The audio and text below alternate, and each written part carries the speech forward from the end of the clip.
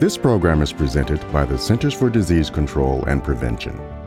Hello, I'm Sarah Gregory, and today I'm talking with Dr. Deus Lukoye, an epidemiologist at CDC who is currently based in Uganda. We'll be discussing tuberculosis preventive therapy among people living with HIV in Uganda. Welcome, Dr. Lukoye. Thank you very much, Sarah. Tuberculosis is still a deadly disease globally. How is it different, though, from pneumonia? Yes, tuberculosis and pneumonia, both lung infections, but they are caused by different germs. Tuberculosis, which we commonly abbreviate as TB, is a chronic disease and is caused by a germ called Mycobacterium tuberculosis. It still ranks among the top infectious diseases in the world. Actually, before COVID-19, tuberculosis was the topmost infectious killer in the world. And among the people living with HIV, tuberculosis still ranks the greatest killer in that population. And in 2021 alone, about 1.6 million people around the world, including 187,000 people living with HIV, lost their lives due to TB. And when you translate that one on a daily loss, it translates into 4,300 lives which are lost on a daily basis. And actually, around 10 million people across the world develop active disease every year. On the other hand, briefly talk about pneumonia. Pneumonia is caused by a number of different types of germs. These ones include bacteria, viruses, and fungus, unlike TB, which is caused by one germ. However, in the presentation, pneumonia tends to differ a bit. Its presentation tends to be very dramatic. Symptoms tend to evolve very fast, much as a person with TB can have mild symptoms over a long period of time, which has got public health implications. It is very contagious. How is it spread to people? Tuberculosis is actually a very contagious disease, and it is airborne. Airborne meaning that any act that causes my breathing out or someone's breathing out, as long as they do have tuberculosis, will cause an TB infection to happen to another person. And even if one stayed or sat a long time close to a person and that person has TB, it is possible that one will transmit TB to the other person. And it is basically, it doesn't know any borders. TB can be transmitted to any person, anywhere. And it is estimated that at least 1 in every 3 people in the world has got tuberculosis. That doesn't mean that they have got TB disease, but they have got a TB germ in their body, which at any time, when the opportunity comes, can become active, and someone develops TB symptoms. So the person most at risk of getting infected with TB will be a family person, or a person who you work, who you sit, or maybe at the office, someone you really are close with most of the time. And at CDC, we know this very well, and it drives our efforts in control of our control efforts of TB locally and globally. When a person has active TB, how is it treated? The good news is that TB is actually treatable and curable, unlike the close disease that affects the same population, the HIV. And there are medications which are standard, or treatment which is standard, that treats tuberculosis and someone gets completely cured of the disease. And usually a person is treated with 4 to 6 antibiotics, with 2 to 4 antibiotics for a period of 4 to 6 months, and will get completely cured of the disease. However, TB also has types. There is a type which is not sensitive to the common drugs that we know we use for the common TB that we have. That TB is called multi-drug resistant TB, sometimes abbreviated as MDR-TB. Now, this TB is treated for a longer period of time. It is more difficult to cure, and it is treated with more drugs or more medicines than the drug-sensitive TB. Just recently, it was treated for a period of 2 years, but of late, there are some new drug formulations that have come on market that can be used to treat this MDR-TB for a period of around 9 months. But still, the cure rate remains low. You may find that for MDR-TB, out of the 10 people you treat, you might only cure 1.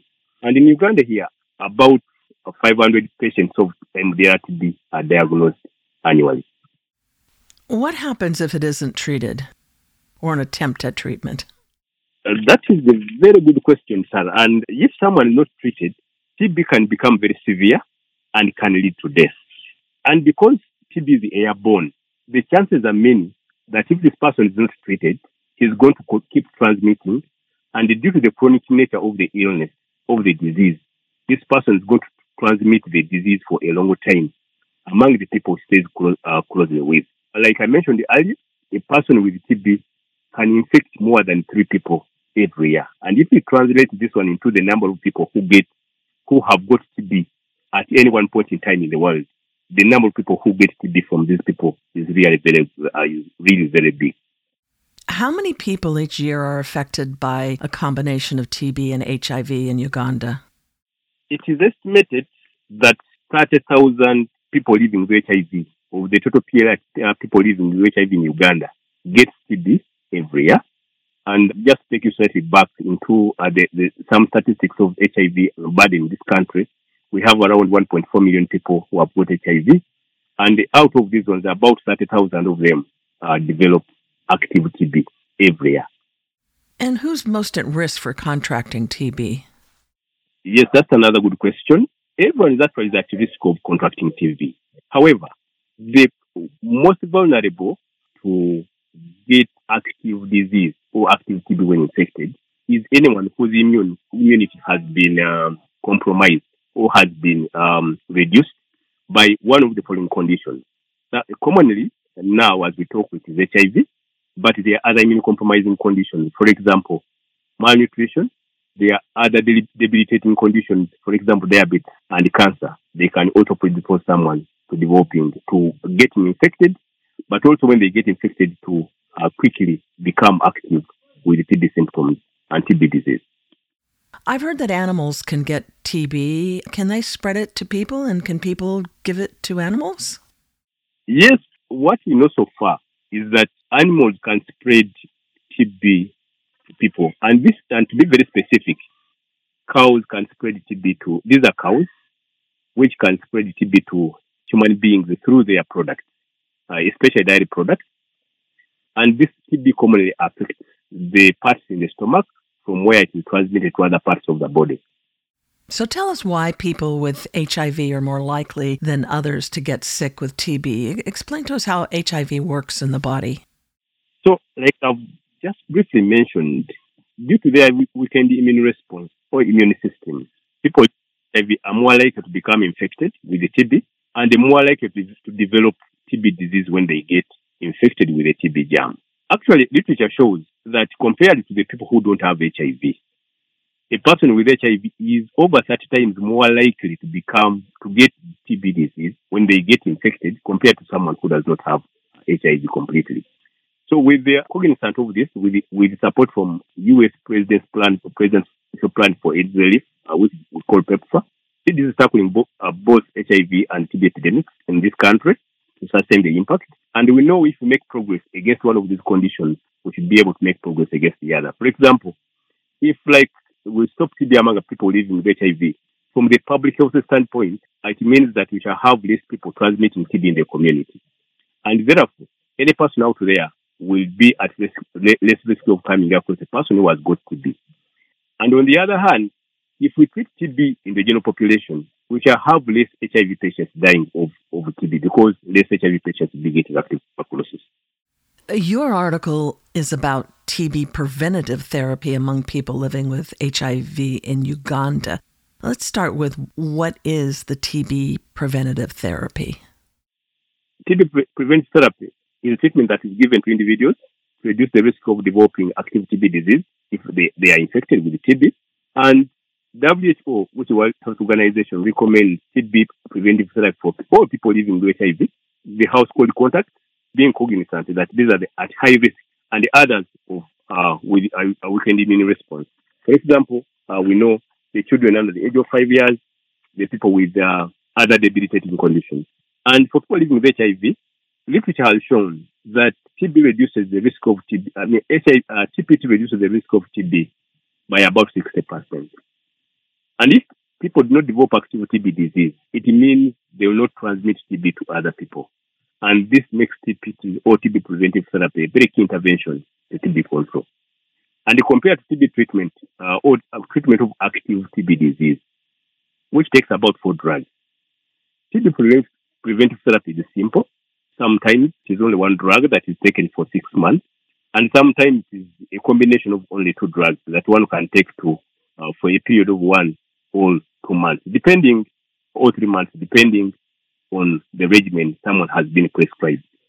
So at CDC, we are at forefront of efforts to accelerate use of TPT and rapid provision of this life-saving preventive therapy for millions of people who are in need.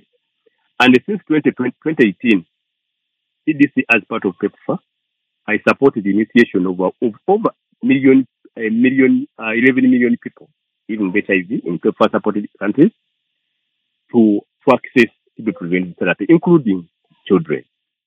And why did you focus on Uganda specifically? I focused on Uganda. First of all, Uganda is the country I come from.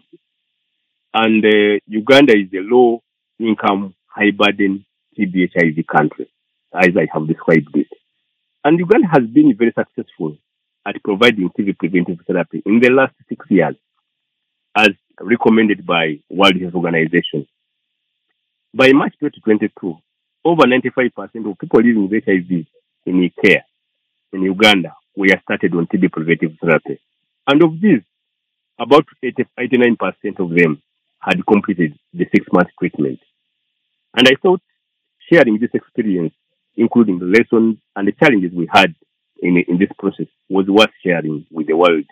For example, countries who have not been successful in implementing this program could borrow lessons that Uganda can share with them.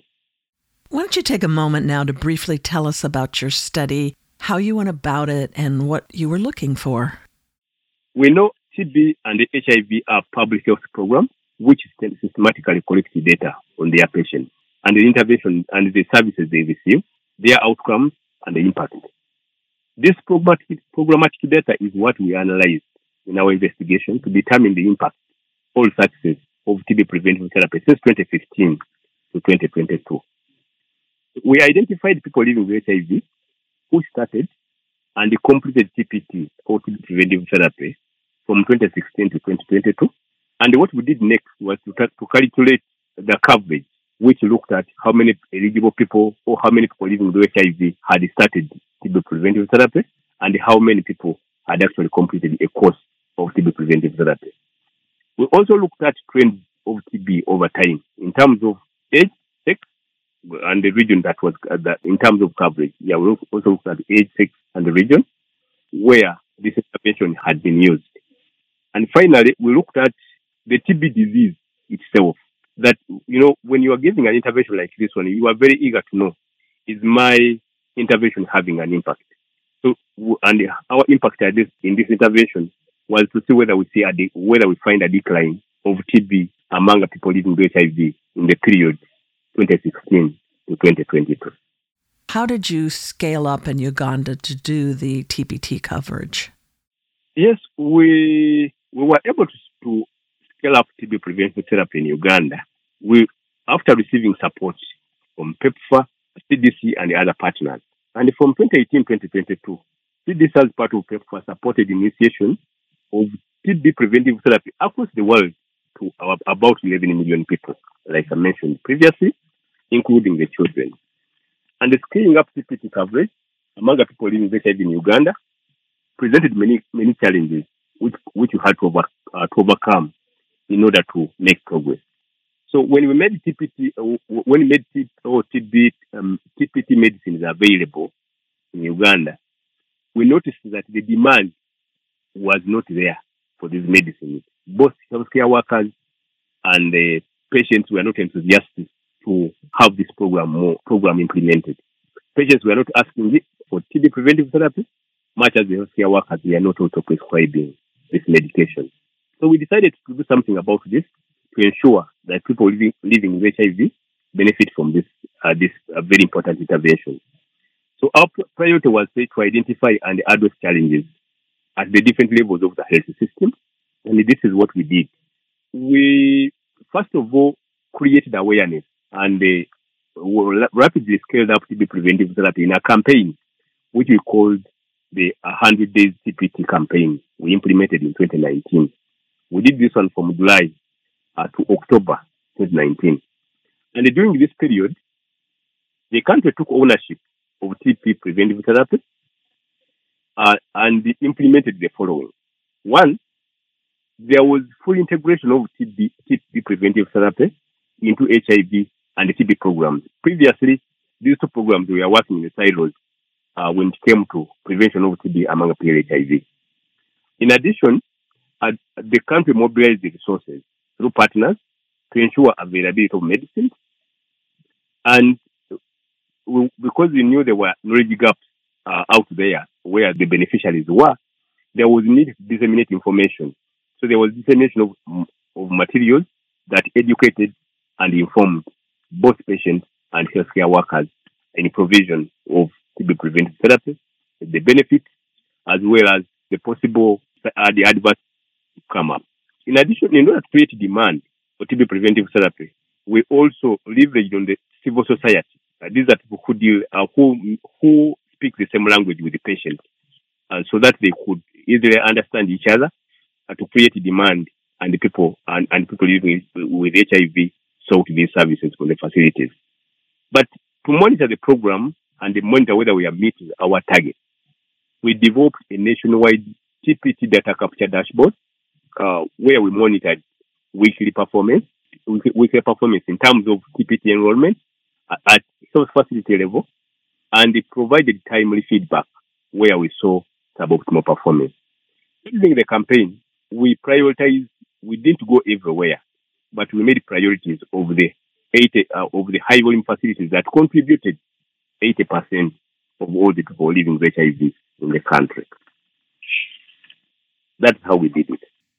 Let's back up a little bit. Who living with HIV is most likely to get TB? Men, women, young, old? Regardless of, as long as someone has HIV, regardless of sex, age, all have equal risk of developing active disease when they get exposed.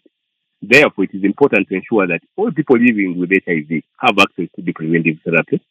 And we also need to ensure that when they initiate this treatment, they go ahead and complete to prevent them from developing active TB disease. So along those same lines, was there a certain age or gender that was more likely to seek the TPT? Yes, this is a very good question. It recognizes the inequalities which often exist in HIV and the TB epidemics, where we sometimes find women and children have less abilities to access services, and yet they bear the greatest burden of disease. So in the case of TB preventive therapy, however, our data showed that demand for these services was even across all age groups. It is important to note, however, that we have, as CDC, we have historically addressed the gaps in terms of providing services, addressing the inequities or the inequalities in patient access, in service access by patients, including TB preventive therapy in this context. Ultimately, were Uganda's TPT scale-up efforts successful? And if so, what factors contributed to this success? Yes, I'm happy to mention or to say that Uganda's TPT scale-up was tremendously successful, and this was made possible with support from partners including PEPFAR and CDC. Majority of us with HIV receiving antiretroviral therapy, those are patients within the program. And over 90% of those who started had completed TB preventive therapy by March 2022.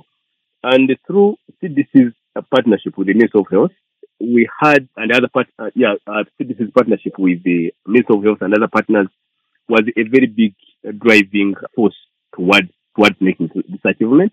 And why I'm saying this is that without a partnership or without without partners coming together, it wasn't possible to mobilize sufficient resources for us to be able to realize that kind of tremendous and fast progress of the TPT program that had failed to take off for a very long period since PEPFAR began supporting the country in 2003.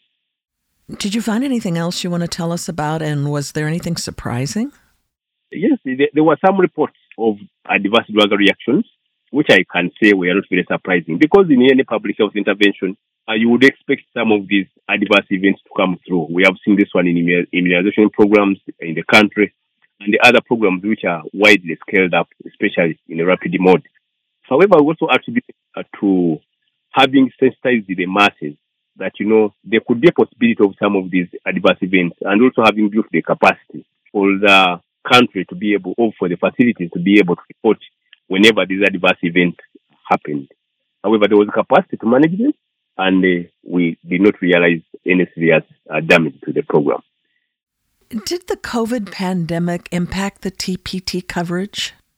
Yeah, this is actually very relevant because a part of our implementation period that we are reporting was covered by COVID. But we are proud to report that the impact of COVID-19 on TPT coverage was not significant.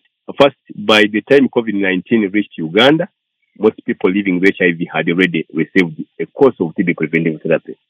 But most importantly, the country quickly developed interim guidance to ensure that TB and HIV activities would continue even during the COVID pandemic.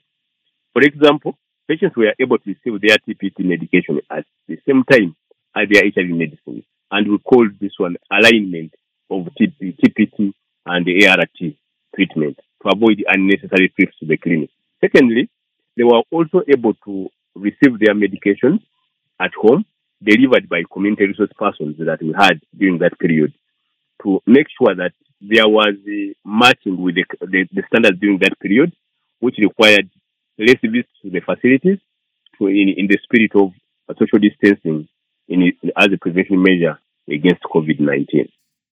You mentioned some challenges. Were there any other challenges to the success of the program? Yes, like our data indicates that much as we have implemented the TB preventive therapy widely, we are yet to see, I don't know whether it's a challenge, but we are yet to see a significant decline in our TB burden among the PLHIV. But this is not surprising because during the course of implementing TB preventive therapy, there is a dedicated screening of everyone who is living with HIV for TB all the time. Because as one of the requirements before you start TB preventive therapy, you must confirm that they do not have TB. So in the process, you will be able to find those ones who have got TB, and those ones contribute to the other category that will develop TB among PLHIV to add on the number that maybe could have previously missed. But still, during the course of that period, there has been a coincidental improvement in TB diagnostic capacity in the country. And this one must have also contributed to finding more TB patients than previously, and especially among this population.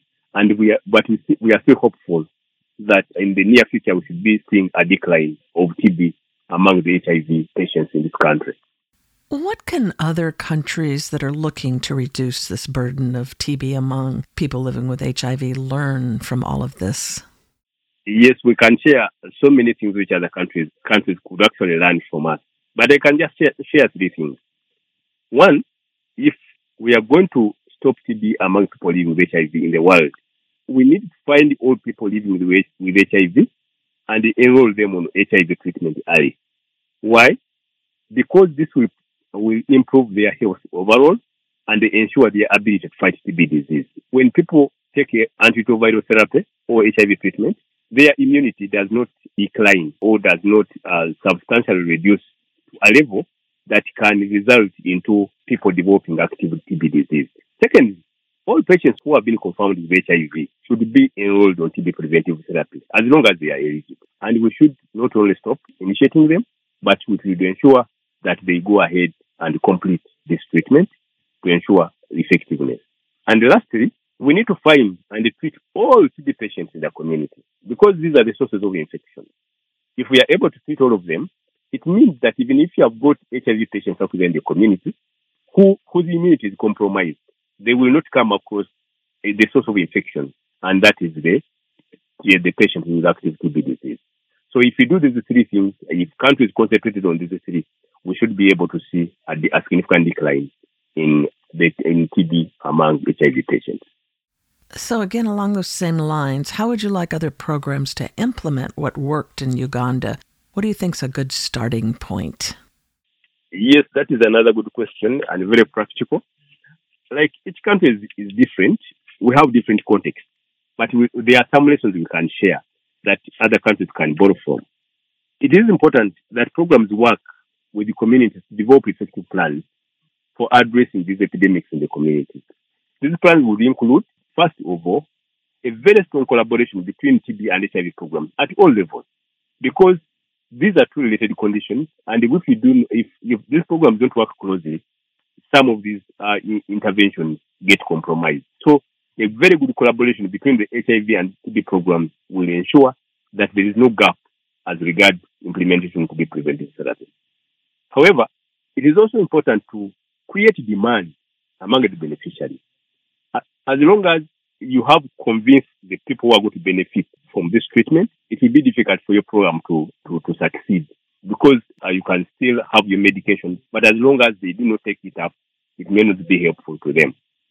But lastly, we also need to have the capacity to monitor our programs. And this can be done through a very good data capture system, because you need to know how many patients you are initiating, how many patients are completing, what is the impact of your program on in general on PLHIV, TB among PLHIV. So if you do not have the data capture system, the data capture platform to help you monitor, you are not able to identify where the gaps are, and you cannot address them in a timely manner.